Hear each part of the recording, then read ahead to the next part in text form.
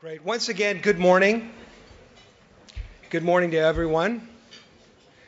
It's always great to see such a broad group of Canadians come out early in the morning to hear about things that are important to us all. And today we're particularly lucky to have Minister Morneau with us to talk about a very important budget that was recently released.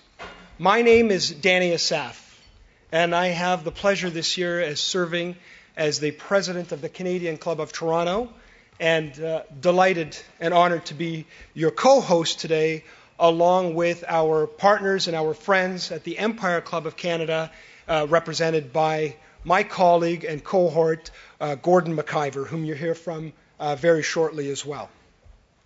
So it is an impressive crowd that I look out across today, and it was mentioned to me earlier, with the now being 2016, there's a lot of flexibility in how people can dress to work, often casual, and not many people can get this many people on a Friday to come out in formal business wear, and for the guys especially in wearing their ties. So that's an extraordinary accomplishment, Minister, to show the respect that everybody has for you.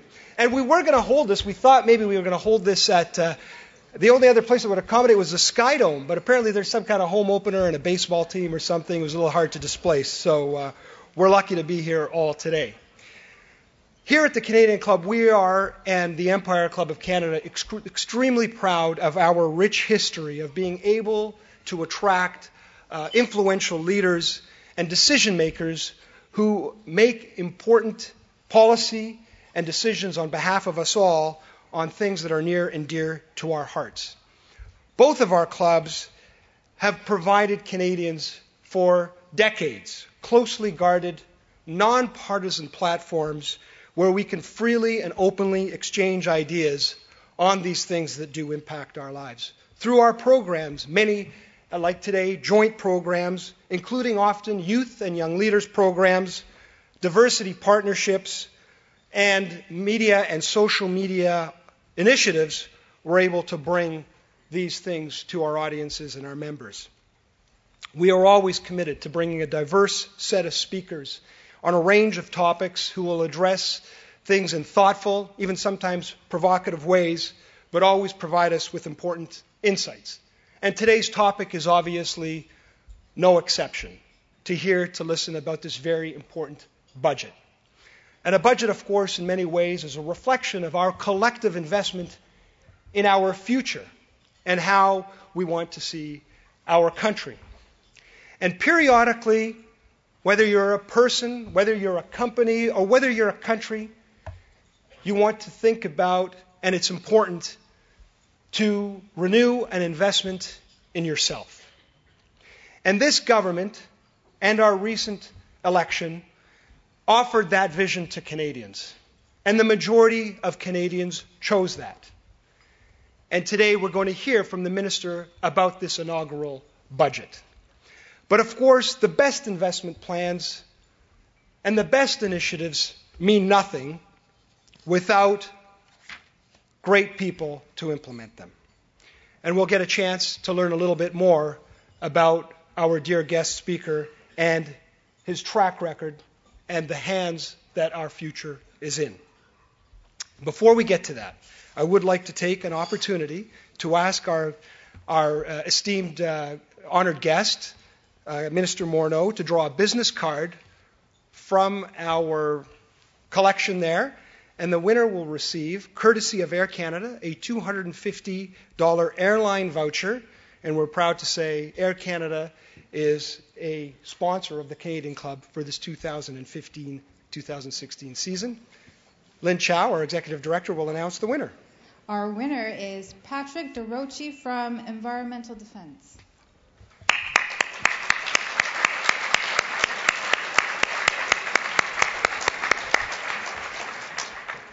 Now, it's my pleasure and my honor now to take an opportunity to introduce our head table guests, and I would ask our guests to please stand as I recognize you and remain standing until everyone has been introduced. And ladies and gentlemen, similarly, I would ask you to please refrain from applause until, again, I've had the pleasure and the honor of introducing all of our guests.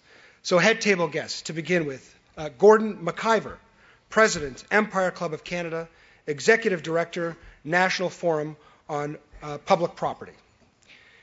Richard Talbot, Chief Operating Officer, RBC Capital Markets.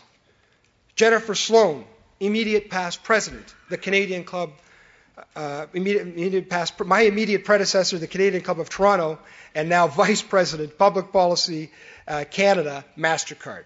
Andrea Wood, immediate past president of the Empire Club of Canada, Senior Vice President, Legal Services, TELUS. Sean Weir, National Managing Partner and CEO, Borden Ladner Gervais, LLP. Michael Latimer, President and CEO, OMERS. Gillian Riley, Executive Vice President, Canadian Commercial Banking, Scotiabank. The Honourable Charles Sousa, Ontario's Minister of Finance. Howard Cohen, Senior Vice President, TD Business Banking. Mark Wiseman, President and CEO, CPP Investment Board. Darrell White, CEO and Group Head, BMO Capital Markets. Mohamed Al-Zaybak, President and CEO, Canadian Development and Marketing Corporation, co-founder and board member, Lifeline Syria. John Campion, past President, Empire Club of Canada, partner, Fasken Martineau. Helen Reeves, Vice President, Marketing and Communications, Morneau Chappelle. Nikki Holland, Director, Public Affairs, Carpenters District Council of Ontario, and of course, the Honourable Bill Morneau, Federal Finance Minister. Ladies and gentlemen, I present you your head table guests.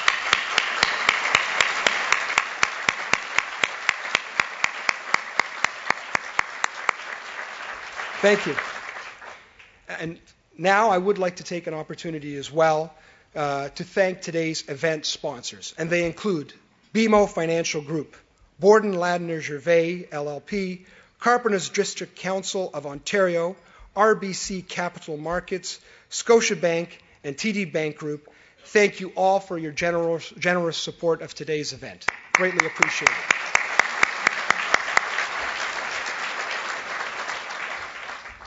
And before I formally introduce today's speaker, I want to let our live audience know you can join the conversation via Twitter. Yes, we have joined the modern age, and you can follow us at CDN, CLB, TO, and Empire_Club. Now, it's my pleasure to head to the main event and introduce our main speaker. Now, of course, every generation probably feels it lives in decisive times. Our generation feels no less. And as I mentioned earlier, this budget is something that we have all been anticipating and looking forward to hearing more specifically from our guest speaker. And again, without capable, experienced, and well-intentioned people, these plans mean nothing. And today, it is a pleasure to welcome and honor our new Finance Minister, Bill Morneau, and hear from him. On March 22nd, the Honourable Bill Morneau, who has called Parliament Hill his political home for the past 5 months, delivered, in fact, his first budget. And it's been the talk of the land ever since. The government, by its own account, has big plans to recapture hope and optimism by injecting billions into our economy and investing in our future. Over the next decade, there are plans that include things such as spending $120 billion on infrastructure. Prior to this role, he served in the business world as the executive chair of Canada's largest HR services organization, Morneau Chappelle. He was a pension investment advisor to the Ontario Minister of Finance for 2 years, beginning in 2012. And he was later appointed to the expert panel to recommend an Ontario pension plan supplement to the CPP, and he has demonstrated throughout his life and his career also a commitment to community and his intention to better our community. He is the past chair of St. Michael's Hospital, Covenant House, and as well the C.D. Howe Institute. He has also offered his expertise to educational institutions, including the Canadian Merit Scholarship Foundation, the Learning Partnership, and the Canadian INSEAD Foundation. He was also instrumental in founding a special school for Somali and Sudanese youth in an African refugee camp. Ladies and gentlemen, we are delighted. Again, we are honored that he has taken the time to join us today. And would you please join me in a warm welcome to our Federal Finance Minister, Mr. Bill Morneau.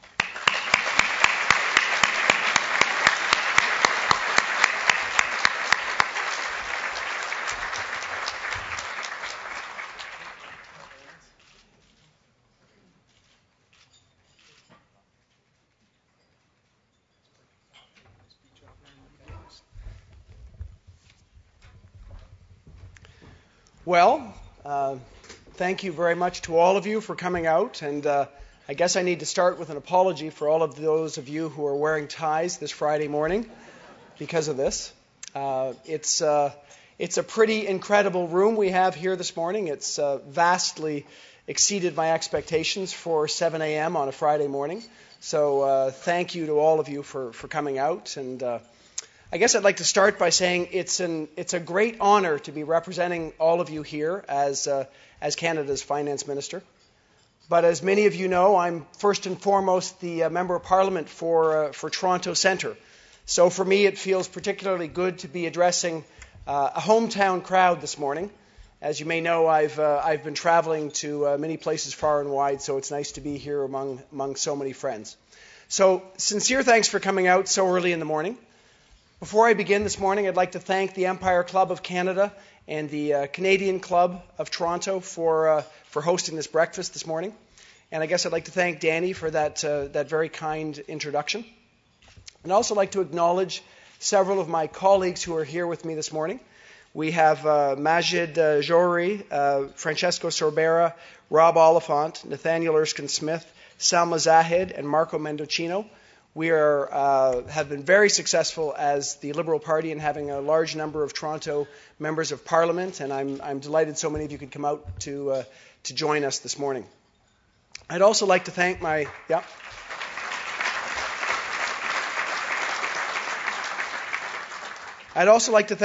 friend Charles Sousa, the Minister of Finance for Ontario, and all of our colleagues at Queen's Park for being here, as well as anybody from the City of Toronto. I know there's some people from the City of Toronto here who are here with us today. I can say that their ongoing collaboration and support is hugely appreciated and a very important issue for us as we try to make a real difference for Canadians. I want to reiterate how important it is for us as a federal government to be a reliable partner with the province and with the city to be of service to people in the City of Toronto. And for those of you who didn't hear, you're probably in the wrong room by now. I did release the budget on March 22nd. We believe that this is a first and critically important step in telling Canadians what we're about as a government. And since March 22nd, I've had the opportunity, along with Prime Minister Trudeau and my cabinet colleagues, to tell our budget story, both here at home and around the world. Earlier this week, I was traveling in Atlantic Canada. I was in Fredericton and Charlottetown and Cape Breton. Yes, Fredericton, Charlottetown, and Cape Breton. And yesterday I headed to southwestern Ontario to talk about our budget. Before that, I was in Ottawa and Montreal and in the South Shore of Montreal. I've also had the chance to take our message to international audiences. Last week, I was in New York and in Paris and in London. So I can tell you I've met with economists, I've met with representatives of the financial sector, and I've met with investors from around the world. And I can tell you, and I'm very happy to report, that the reviews on our budget are in, and they have been very, very strong. We are finding that people are telling us, especially those people from abroad, pretty much all the same thing. They really like what we're doing either over here or up there in Canada. They're telling us that they like what we've chosen to do with our budget. People are taking note of Canada's new government. You've seen it and you've heard about it, and of our fundamentally new approach to fiscal policy in this country. I can tell you from Wall Street to the IMF to the OECD and the G20, and even to the little rural village I visited last week in Saint-Valentin in Quebec's Eastern Township, people really do believe that we're on to something. And I'll just give you a few insights of what we're hearing. The Financial Times calls Canada a glimmer of light for our wise use of fiscal policy in our investments in the economy. They say it's a clear sign of our understanding of exactly what we need to do in these economic times. And for those of you who might have been watching, this week, Christine Lagarde of the IMF praised Canada's approach, saying that using the fiscal space available to us, but in a manner that's credible, targeted, and realistic, is the right decision at this point in time. And I believe these people are saying this because our government is focused on doing exactly the right things for our economy and for Canadians at this stage. First and foremost, as I think you've seen, we're focused on people. Budget 2016 is first and foremost about restoring hope for the middle class in Canada. It's about revitalizing the economy and providing support for Canadian families. Even before taking office, Canadians told us to do two things. They told us to invest in people and in families, and they told us to grow the economy for the long term. So that's what we set out to do. But for me, the first thing we did was we set out to listen. In January, I crisscrossed the country, speaking to as many people as possible across the country about how we could work together to grow our economy. And I can tell you we heard from about 250,000 Canadians, and we believe it really worked. In places like the Eastern Townships and rural Manitoba, people told us about the importance of high-speed internet in rural communities for small businesses that are trying to compete locally and globally. From Dalhousie University, where we held a town hall for students, to the University of Calgary, students told us about their struggles with debt and the opportunities. They're concerned about their opportunities after their graduation. So we addressed much of what we heard in those consultations in our budget. Solutions to many of these problems are now part of our government's plan. We like to think that we heard Canadians and we followed through with this, our first budget. But more broadly, in all parts of the country, Canadians talk to us with passion about their livelihoods and their concerns for their communities. Most of all, they talked about their kids, and they talked about the future that they hope to provide for them. Dans les quatre coins du pays, les Canadiens parlent avec passion de leur travail, des communautés où ils vivent. Mais surtout, ils nous ont parlé de leurs enfants et de l'avenir qu'ils espèrent pouvoir leur offrir. Ils nous ont dit qu'ils avaient de la difficulté à prendre des sous, que ça coûte cher d'élever les enfants et prendre soin de parents vieillissants. Ils veulent que leurs enfants puissent aspirer à un avenir meilleur. Nous savons que les gens travaillent fort. En retour, ils s'attendent à ce que le gouvernement travaille fort pour eux et ce que l'économie leur offre des possibilités. At the core of our plan is the notion that when you have an economy that works for the middle class, you have a country that works for everyone. So that's why in December, at our very first opportunity, we cut taxes for nearly 9 million Canadians. With our budget, you will have seen that we took even bigger steps to put more money directly back in the pockets of families with children through the new Canada Child Benefit. It's a plan to help families more than any other social program since the introduction of universal health care. It will give 9 out of 10 families with children more money every month to spend on everything from school supplies for their children or healthier food for their families. So we believe that by targeting our actions to those who need it most, we not only strengthen the middle class in our country, but we know with this new benefit that we're going to lift hundreds of thousands of Canadian children out of poverty. And for us, we believe that that's real change for Canada. But in addition to providing direct help to families, we need to make strategic investments in order to grow the economy for the long term. And we know that we need to better position Canada for the global economy of tomorrow.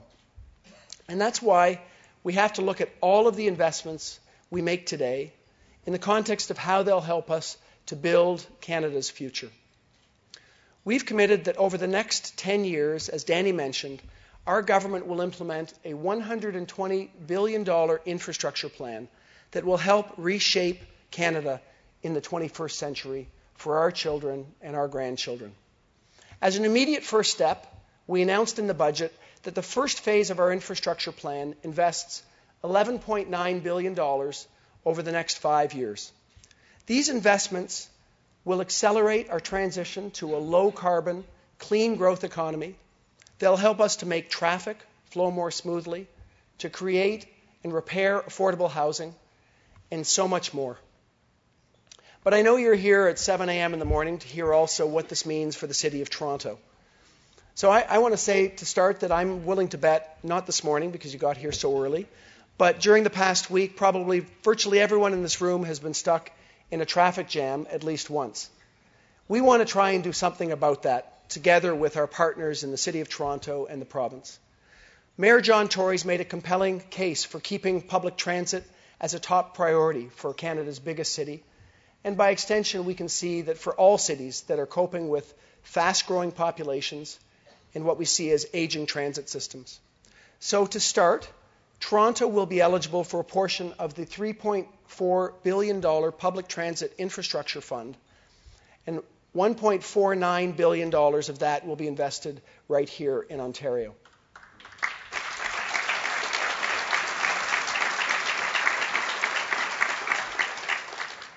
We've also committed to tying our funding levels to ridership. And this is significant, obviously, for a province that accounts for 44% of all public transit ridership in Canada, and where over 1.5 million people take some form of public transit every single day.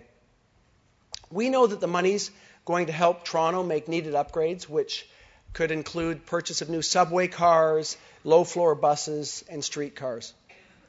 But we're also taking a first step on a new high-frequency rail service linking Windsor and Quebec City.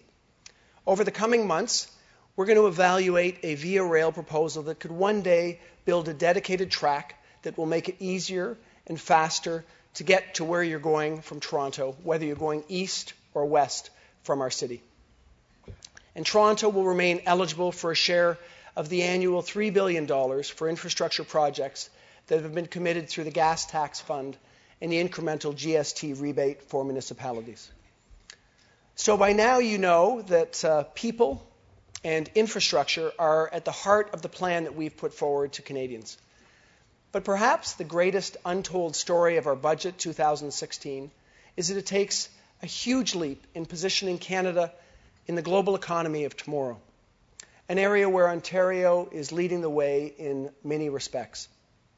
In my budget speech in the House of Commons, I use the example of Waterloo as a model that Canada can and must build on.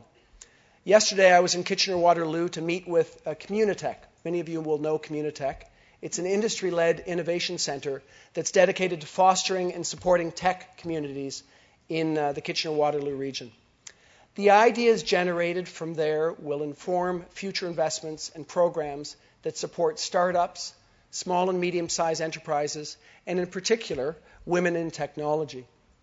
Even closer to home, we have another center doing similar work, the Ryerson Digital Media Zone, or the DMZ, which is another shining example of a successful incubator working to support entrepreneurs in our city. The leaders of these organizations can see what's coming in the future economy. And they know, as we know, that making Canada more innovative will truly require all hands on deck. Communitech and the Ryerson DMZ have tapped into a basic truth that we need to face in our country. We all need to be better partners with each other across sectors and disciplines so that together we can build a stronger economy for today and for tomorrow. And we believe that our budget 2016, we told Canadians that the federal government is ready to do its part in that partnership. In the next year, we're going to define a bold new innovation agenda that will position Canada as a center for global innovation. We want to be at the leading edge of the changes happening in the global economy, not just because it's good for tomorrow, but because it's good for today, for people living here and working here. To get things started, our budget 2016 really covers the waterfront in support of post-secondary education and institutions. We've targeted students as well as the places where they study. One of the important measures we put in our budget is it will increase Canada's student grant amounts by 50% for students from low and middle income families and for part-time students. And we committed to investing $2 billion over 3 years for a new post-secondary institutions strategic investment fund to modernize on-campus research, commercialization, and training facilities. We've also committed to investing an additional $95 million in discovery research through the granting councils, the highest amount of new annual funding for discovery research in more than a decade in this country. Finally, we'll take a page from Communitech and Mars here in Toronto and Ryerson DMZ by working with stakeholders to identify and build on regional strengths in our country. And we've committed to providing $800 million to support innovation networks and clusters across our country. We believe this is a good start on a new agenda. We know that we need fresher, broader, and more collaborative efforts to embrace the innovation opportunities that change brings. And we know that working together is the Canadian way. The public sector needs to work together with the private sector to help to create the conditions for success for all. So I know that many of you know this and that your organizations are already actively engaged and involved in the research and development space. But I'll say here that we need to do more. Business investment in research and development is absolutely paramount to our success. And I'm calling on you, as well as business leaders from across the country, to work with us as we take on this challenge. With your help, we know that we can put Canadian-made ideas, products, and solutions in the storefront of the new global economy. We're confident that this approach will bring around economic growth now and for the years to come. But a big part of our budget is we know that this will all be for naught if all Canadians, and if especially those Canadians in the middle class, don't benefit from our shared success as a nation. After all, how we treat our most vulnerable people in our society is really a measure of what kind of society we choose to be. So in our budget, perhaps the best example I can give you of our renewed efforts to ensure that we are helping the most vulnerable is our efforts to ensure that Indigenous peoples share in Canada's prosperity. I'll start by saying what we all know. It's simply unconscionable that we live in a country where children live without access to clean drinking water.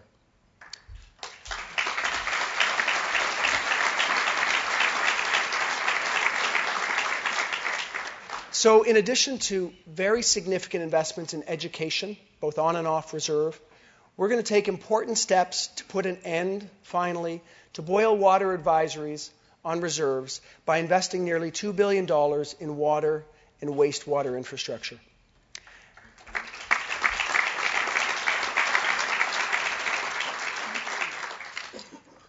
And we know that we have some other communities that desperately need our help. We've committed to doing more for veterans in our country, the men and women who've dedicated their lives in service of our country. They've earned our gratitude, our respect, and our support, so we're working to make sure that we take care of them when they need it most. We're also providing significant support for affordable housing.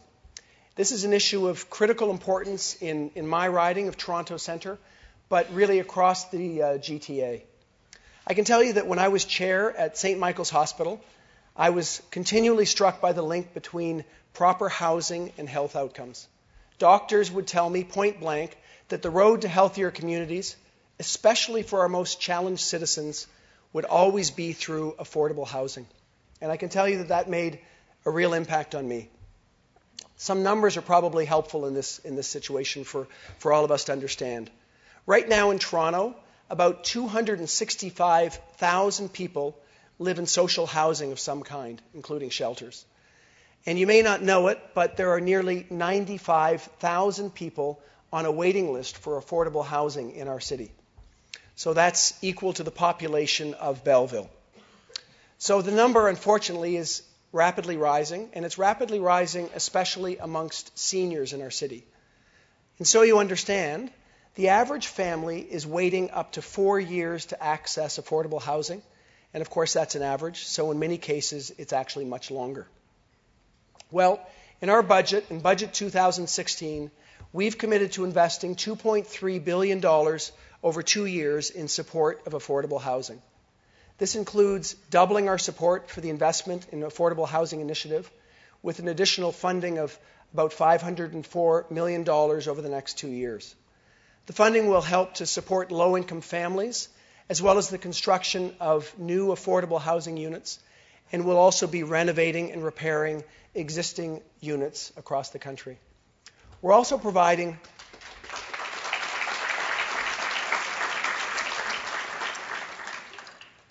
$200 million in dedicated funding specifically targeting seniors in our country.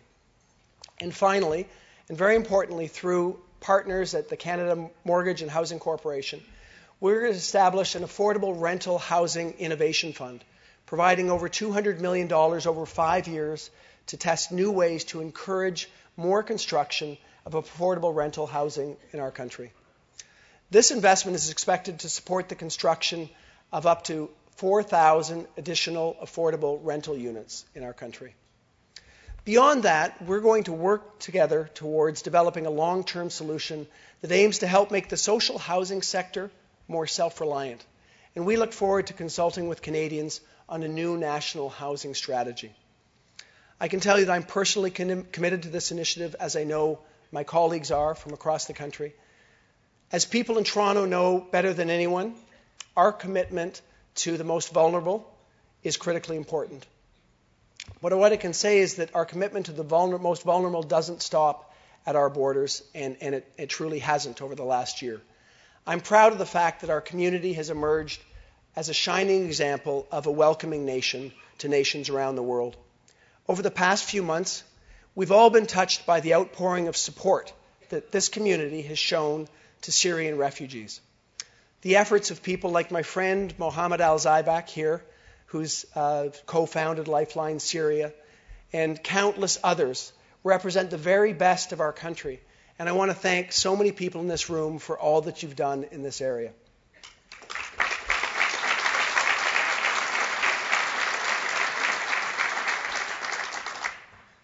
In our budget, in this spirit, we've taken additional steps to welcome newcomers to our country, which we know are also vital to the Canadian economy. In fact, we intend to welcome 300,000 new permanent residents to Canada in 2016, which is the largest number in a century, and many we know will choose to make Toronto their home. We're also going to step up our efforts at family reunification, which we know is so important for families.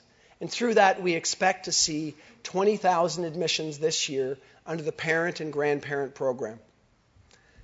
So, Budget 2016 is really just the beginning of our new government. I want to conclude by reminding all of you why we're doing all of this. When I was in London, in Paris, in New York over the last week, and when I had the opportunity to represent Canada at the G20 meetings in Turkey and Shanghai, I realized that the global consensus is almost exactly what Canadians are telling us right here at home. Investments in the economy are needed now more than ever. And we find ourselves in a very lucky position because we're at a time in our history where we have both the capacity and the willingness to act to make the future better for our children and for our grandchildren. We believe that we need to seize this opportunity. We can't afford to let it go. Thanks to leadership in our federal government in the 1990s and the 2000s, Canada now has a very manageable debt situation. Our federal debt to GDP is low. It's the lowest in the G7 countries. And we've committed that by the end of our mandate, it will be even lower than it is today.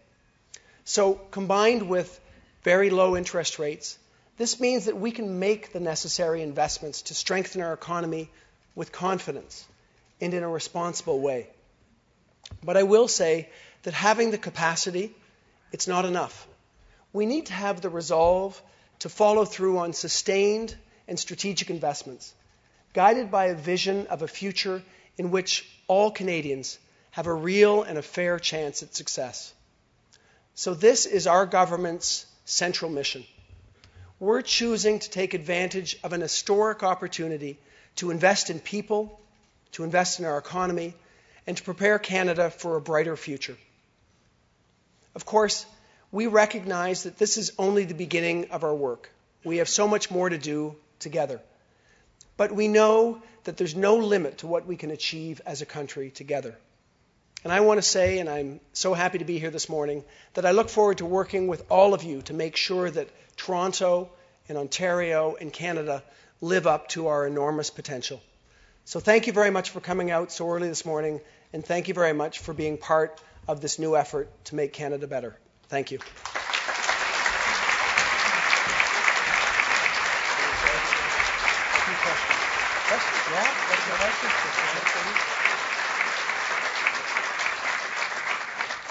Well, thank you, Minister, and thank you for taking, again, the time to elaborate on some of the important initiatives: transportation, education, innovation, housing.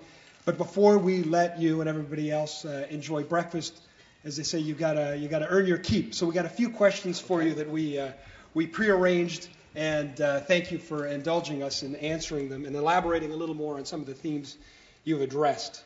So the first question is to please expand on the rationale for going into deficit. That is something, obviously, that is at the top of everybody's mind. And what ultimately, is the government trying to achieve by taking on these deficits in these times, and running deficits in the context of what you've proposed?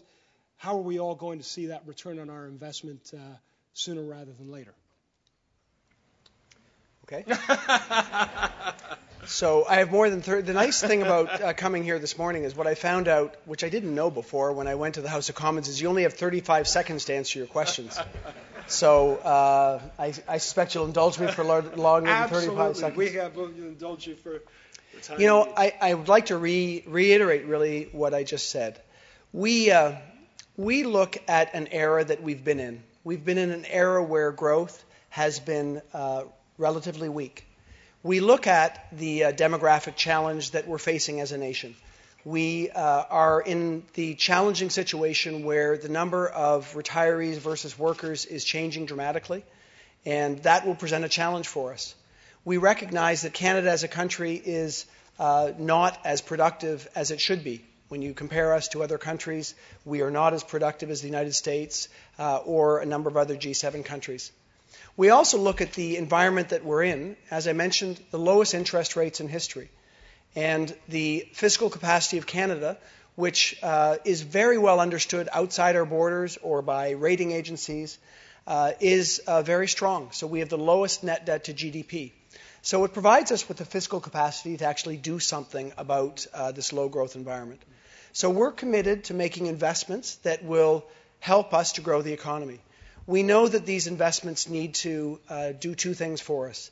They need to ensure that we're actually going to create a more productive economy over the long run, so they actually need to enhance our growth rate. And we really hope that what they'll do is they'll help us to, in the shorter and medium term, get more and more Canadians working at a time where we can afford to spend on those things. So our commitment is to making investments that will do just that. We believe that by making these investments in infrastructure, we'll create the base of a society that will allow us to get people and goods and services to market more rapidly, creating more productivity. They'll help people's lives along the way.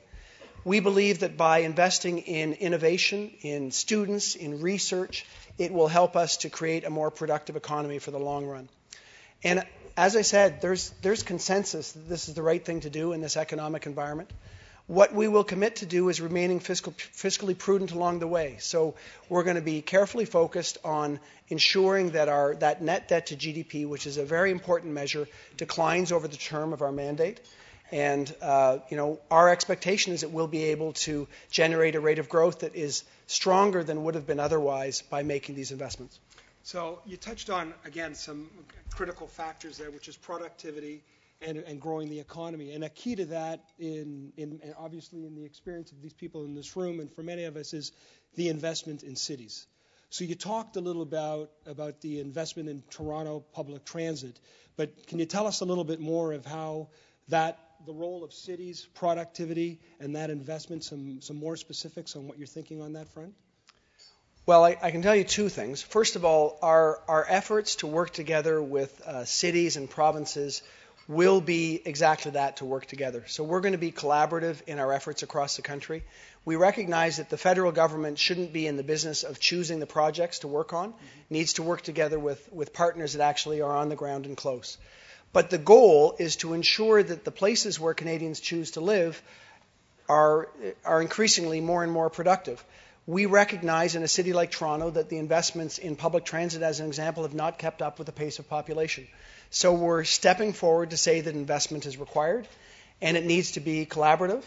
And then we're going to work together to make sure that we have not just a federal investment, but it's a federal investment combined with provincial investments, combined with city, municipality investments, and hopefully combined with investments of institutional investors, so we can find a way to amplify our investments over the course of time. So that's our goal. And that is the base from which we want to create a more productive society. So as a foundation, people need to be able to get to work on time. As a foundation, we need to have enough affordable housing so people who are working in these cities have the capacity to find a place to live. From there, we do need to think about what is the way that we build more productive environments. So we identified Waterloo for a reason. So the nexus of the University of Waterloo and the University of Wilfrid Laurier, Waterloo with its co-op program, together with research institutes like the Perimeter Institute doing basic science, together with really great firms that have built there and helped to create really great jobs, firms like BlackBerry and OpenText. These firms have really made a real difference there. So we want to, on purpose, go out and try and find a way to encourage that to happen across the country in a way that may have happened organically in Waterloo, but we want to make sure that we have the opportunity to do this in other parts of the country using federal activity to stimulate that opportunity around the country. And we think that's going to help Canadians to have the kind of exciting and innovative jobs in the future that we know will be important if we want to be a country that is at the leading edge of technological change. Now, we've got some great institutions here that maybe could partner with you. So if we can help facilitate any of that this morning, let us know. And again, just to elaborate a little more on this, as you kind of taken us through your remarks from broad to more specific, and you talk about housing. And there does seem to be an emphasis on this basic building block of the family here in your budget and in the overall vision of the government. So what is it that brought you to that sort of mindset and that framework when you're looking ahead to this budget and the future? Well, we believe that as we went around Canada in our campaign, that we had Canadians on side with us in recognizing that we have to have a society that as we get more wealthy collectively, that we ensure that goes to all parts of our society. So if we look at what's happened over the last generation, we have had a situation where as society's gotten wealthier, it hasn't gone to all cohorts of society. So we've focused on middle-class Canadians that have not seen the same income growth over the last generation as other parts of society, and said, how can we help out? So changing tax rates for the middle class was focused on that. Rethinking our Canada Child Benefit so that, to put it bluntly, someone like myself, I was getting a universal child benefit for my children that were under 18. And in my estimation, I'm probably not a good target for that child benefit. So we rethought that child benefit so that we could take the money that we were spending and spend it on Canadians that really needed it. So Canadians that were earning less income and that had more of a challenge. So that's what we've done. And looking at things like housing in our country is just a recognition that the housing stock for affordable housing in our cities have not kept up. Mm-hmm. Not only has the renovation and the rebuilding of those structures not kept up, but the new affordable housing is just not there. The statistics that I just mentioned in my speech, the 95,000 people on a waiting list in Toronto, I don't know if there's anyone in this room that thinks that's good enough, but I don't think that's good enough. We have people they're really across our city who are struggling to find places to live. So we think that finding ways to encourage people to build more affordable housing, finding ways to ensure that the affordable housing we have is acceptable for people to live in, is an important building block, because people are not going to be effective, productive members of our economy if they don't have a place to live and if they can't get to work. So these are the starting points. And from there, we're going to work on helping the students of today become the innovators of tomorrow by thinking about how we can ensure they stay in school and how we ensure that we are innovative in building research organizations that can really take on the global challenges that we need to take on to be the country that we want to be in the future. Wonderful. Thank you very much, Minister Morneau. Thank you. We'll let you off the hook. God willing, the best days of this country are ahead of it. Now I'd like to ask Gordon McIver to come up to thank you and adjourn. And of course, we need one more picture. Do people still get to have breakfast? They do get to have breakfast, absolutely. It's going to be better than ever. So let's take one last photograph together here. Okay. That's it. Just wonderful. That's great. It's great. Okay, Thank you very much. That's Thanks great. a lot. Thank you. Let me take this. Merci, Danny. Et un grand merci surtout à Monsieur le ministre pour ce très beau discours ce matin. Je pense que le premier budget d'un nouveau gouvernement est particulièrement important parce que ça établit non seulement le rythme de travail et le programme de travail, mais aussi le ton que ce nouveau gouvernement va adopter avec les Canadiens. Alors, Monsieur le ministre, on va tous suivre votre progrès avec énormément d'intérêt. Minister, it's a rare occasion, like Danny mentioned, to have this many hundreds of people gathered so enthusiastically this early in the morning to hear any speaker. And it's a tribute to you and the message that you bring to this room that it's so full today. Canadians, we would agree, as well, have reacted really favorably to this first budget, with its commitment to increase investment in innovation and technology, the new emphasis on clean energy initiatives and a reduced carbon footprint, a realization that large infrastructure projects in areas like transit, water, waste management, and housing are fundamentally important to the well-being of our economy, and a recognition, and I was particularly so pleased to see this, that we must finally take seriously the many issues associated with living conditions in Aboriginal communities. Now, some of these issues are not always considered to be politically sexy, but most Canadians understand that they're extremely important, and that's why we believe they've lauded this budget's unwavering commitment to ensuring that these areas are tended to, and that gives us a strong base for future growth. Minister, I think you probably are quite aware that these are two really old clubs. I think they might, in fact, be among the oldest clubs in the country. They've both existed for well over a century, and throughout the years have served an important role in Canada's national dialogue. The Canadian Club states, for example, on its homepage that before instantaneous news coverage, Prime Ministers used the club to reach out to Canadians, particularly in times of crises like war, for example. Our records at the Empire Club show exactly the same thing, and we even actually recently discovered that in times of old, all new members of Parliament were given copies of all the speeches from our club to help orientate them in the new job and help them deal with the myriad of issues that they'd be called on to deal with in their day-to-day activities. Over the past decades, our two clubs have come together on numerous occasions, but especially to co-present finance ministers. That's been a real tradition, and I think that's a clear recognition of the fundamental importance that both of our clubs attach to this particular document. It's in many ways a blueprint for many of the new initiatives and renewed commitments that the country will make over the coming years. So today's presentation, we believe, is a testament to the continuing importance of these presentations and the fact that the government still sees a role for us in helping to reach all Canadians across the country. Danny talked about instantaneous communication and social media. Certainly, that gives people a wider choice on how they receive their news, social media, and it's allowed our club to bring the messages that we have not only to people across this great country of ours, but right now we know that there are hundreds of thousands of people that listen to most of these speeches around the world through our global webcasts and podcasts. So it's an important reach out. And for this to happen, of course, though, the content must have three things. It must be critically important, interesting, and relevant. And your presentation today scores extremely high in all three of those categories. So it's therefore my great pleasure and honor to sincerely thank you for your visit here this morning on behalf of our two clubs, and we wish you much continued success as you take this message to our fellow citizens across the country. Thank you, Mr. Minister.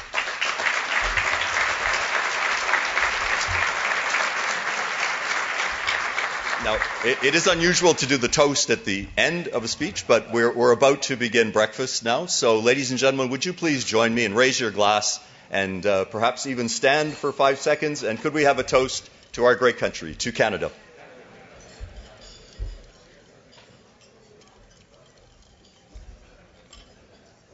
Please be seated.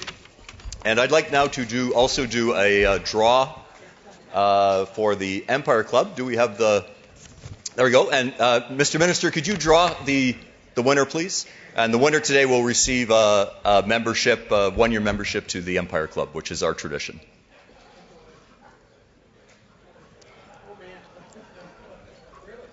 Do you want to announce it, Mr. Minister? Yeah, it's Robert Deluce. Robert Deluce. Congratulations. Congratulations. That name, I think, rings a bell with all of us. Ladies and gentlemen, this ends the formal part of our proceedings this morning. So on behalf of my colleagues at the Empire Club of Canada and the directors at the Canadian Club of Toronto, we want to thank you for coming out so early this morning on a cold spring morning. Please enjoy your breakfast and have a wonderful day. Thank you very much.